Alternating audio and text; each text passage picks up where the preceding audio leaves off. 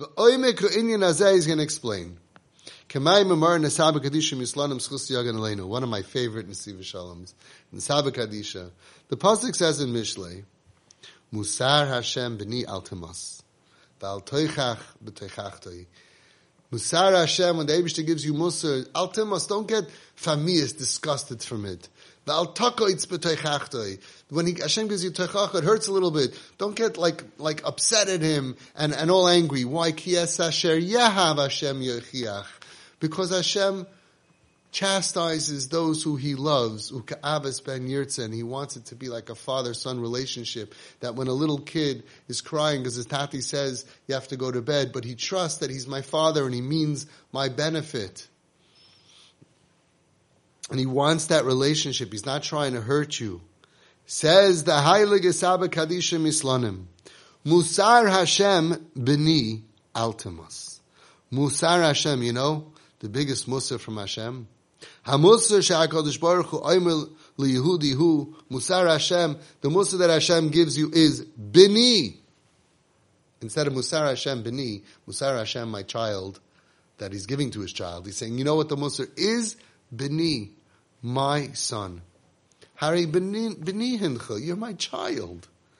Ben HaMelech, you're the son of a king. Melech Malchei Hamlachim. Act like it. That's the greatest Musar. We're not like the Goyim, even though we could be in businesses and we feel like we're like them, and they got a boat, so we got to get a boat, and they got a Tesla, so we got to get a Tesla, and we got a Lexus, so we're competing with the Goyish world. We're very affected by the Goyish world and even the Yiddish world. The Musar from Hashem is, Bini, you're my son. Al timas atzmacha b'dvarim ma'usim. Don't farmius yourself. Don't lower your standards. Don't make yourself disgusted by doing things that don't pass. How do you say that in English? They aren't befitting for a Ben Melech of Hashem. If you're the son of a Gadol Adar, you're the son of Reb Chaim Kanievsky, you can't act like a regular guy whose father is a regular balabas. The same action, the same thing. Imagine he's the Gadol Adar of Chaim Kanievsky. Imagine you see his son, and he goes to a parlor meeting at a barbecue on a cruise for a great tzedakah, and he has rolling a big fat cigar, and he has a $300 wine. You're going to look at him, you're going to say, wow, what a distance between him and his father. Why? Where's the Aveira? No Aveira. Big mitzvah maybe. He's coming, you see him lying on there like this, and you'll say, what a difference between that and Reb Chaim Kanievsky. What a difference between that and the Stipler Hazeda. What are Yeridus Hadaris? We're Ben Hashem. What about our Yeridus Hadaris? Our distance between Hashem, who has no shaykhs to Gashmias. He put us in and we need Gashmias. But to be so Magushim in Gashmias? It's Musar Hashem, the greatest Musar is Bini, you're my son. It's not for you. Don't go play in the sandbox. Don't get messed up with forgetting who you are and what's important to you, to me, to us. Don't get stuck in Olam Hazeh. The Goyim, they don't really believe in Olam Haba. So this is all they got. This is all they got. They got to enjoy it to the max. But we believe that this is a whole way of Preisdar, that we're going to be going back home in whatever years. And then for eternity, we're going back to our Avos HaKadoshim, our great-grandparents, and to Hashem, and for eternity. And over there, all of this stuff, it just drops away. It's meaningless. Just like your body deteriorates, just your neshama goes up with your mitzvahs. The car you drove is really meaningless. Yeah, you need to get a decent car, but it's not eternal. There's no I don't know if this is a word, eternitality. And we're supposed to be eternal. So, the Goyim are playing in the sandbox. This is so important. Whoa, I got this and I got that. And fine, don't get stuck in that. We're just passing through. You know the story with the Chavetz Chaim. Somebody asked the Chavetz Chaim, he's a very rich man, and he went into the Chavetz Chaim Gadol Adar. You know, you can imagine what that's like.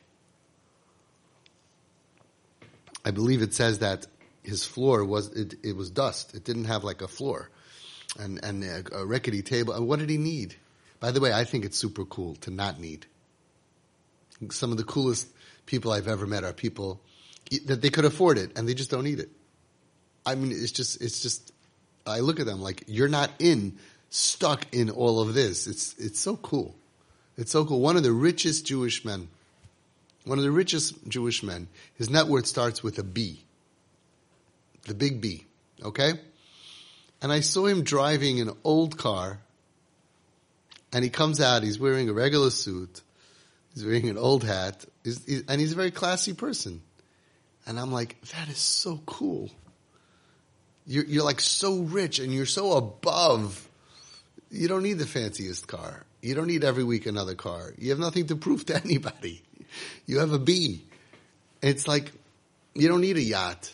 You know, you don't need to own a yacht. If he wants a yacht, he could rent a yacht. I don't even know if he flies first class. Forget about private jet. But what's wrong? What's wrong? You don't realize that you don't realize, besides for Hashem, the really rich people, not the Goyim, the Jews, it's like, besides what you could do with your money. No, but I give tzedakah. Doesn't work like that. But I give a chaimish, beautiful, you're a tzaddik. You have so much to learn. You have so much to learn.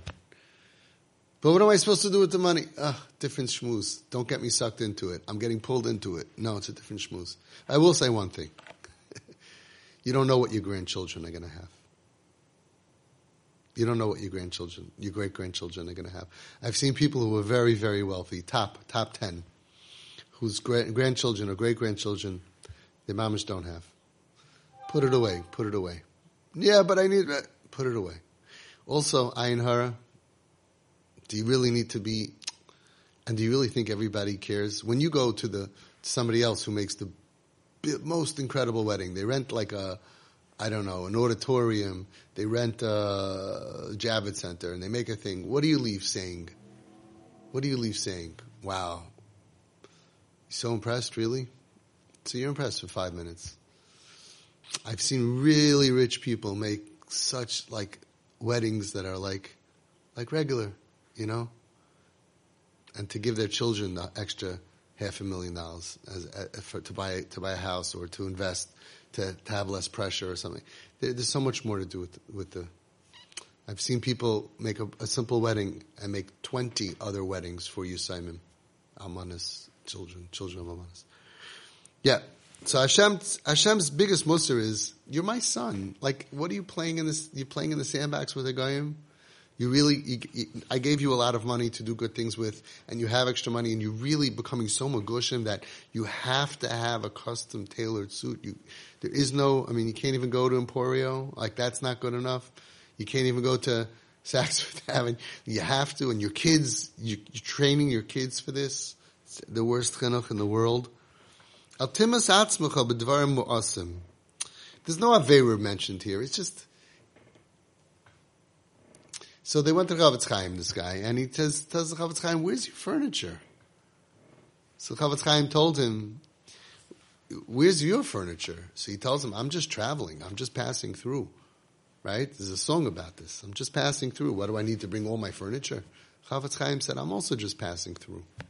We're passing through. Yes, you were blessed. You have money. You're making money. God bless you. First of all, the biggest thing would be is if nobody knows. Nobody has to know. Your children should not know. They should know 1% life got a little bit easier.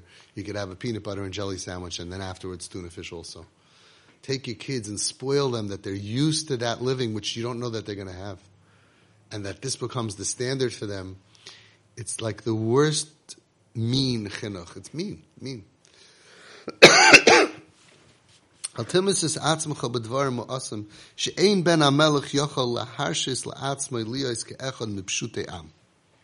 It's past for a pashita goy. That's what past behavior. Just like, don't curse. I remember in Home Sweet Home, these kids would curse like a drunken sailor. And I didn't curse. And there was one of the volunteers, he tried to look cool, so he would curse. And they told me privately, we don't like this guy. Why? He said, he curses, he says inappropriate things. I said, but that's what you do. They said, but that's not what we want to be when we get older. They didn't look up to him. He wasn't a dugma ishi. He wasn't a model that they want to follow to be like him. Why? What did he do wrong? What did he do wrong? He acted like them. And then one kid said, he talks like a truck driver. I'm like, that's the way you talk. I didn't say it. They know it's not. They know it's not. So it's on both ways. In the low part, don't do what they do. Don't get drunk. Don't be a drunk. Don't be a gambler. Don't curse. Don't be into it. You do averis, do it quietly. Don't be proud of them. That's in the low part. And I think in the high part also, if you're doing well, say thank you Hashem. Thank you Hashem. Quietly. Don't be like the Goyim. Don't act like they do, that they have to compete. Zeh musar Hashem, musar hagadol v'achazik b'yoser. There's no greater musar. She'enoi mashiroi ba'oinshim. There's no threat of I'm going to hit you. Ve'ena mitzava olav, and there's no commandment. Ve'rak mamidoi amamadoi b'ni al timos. B'ni ata al timos. Just standing you on your position.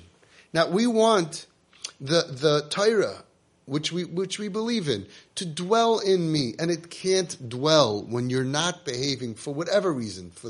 You're acting like a low life, or you're acting like a high life. It can't dwell in you.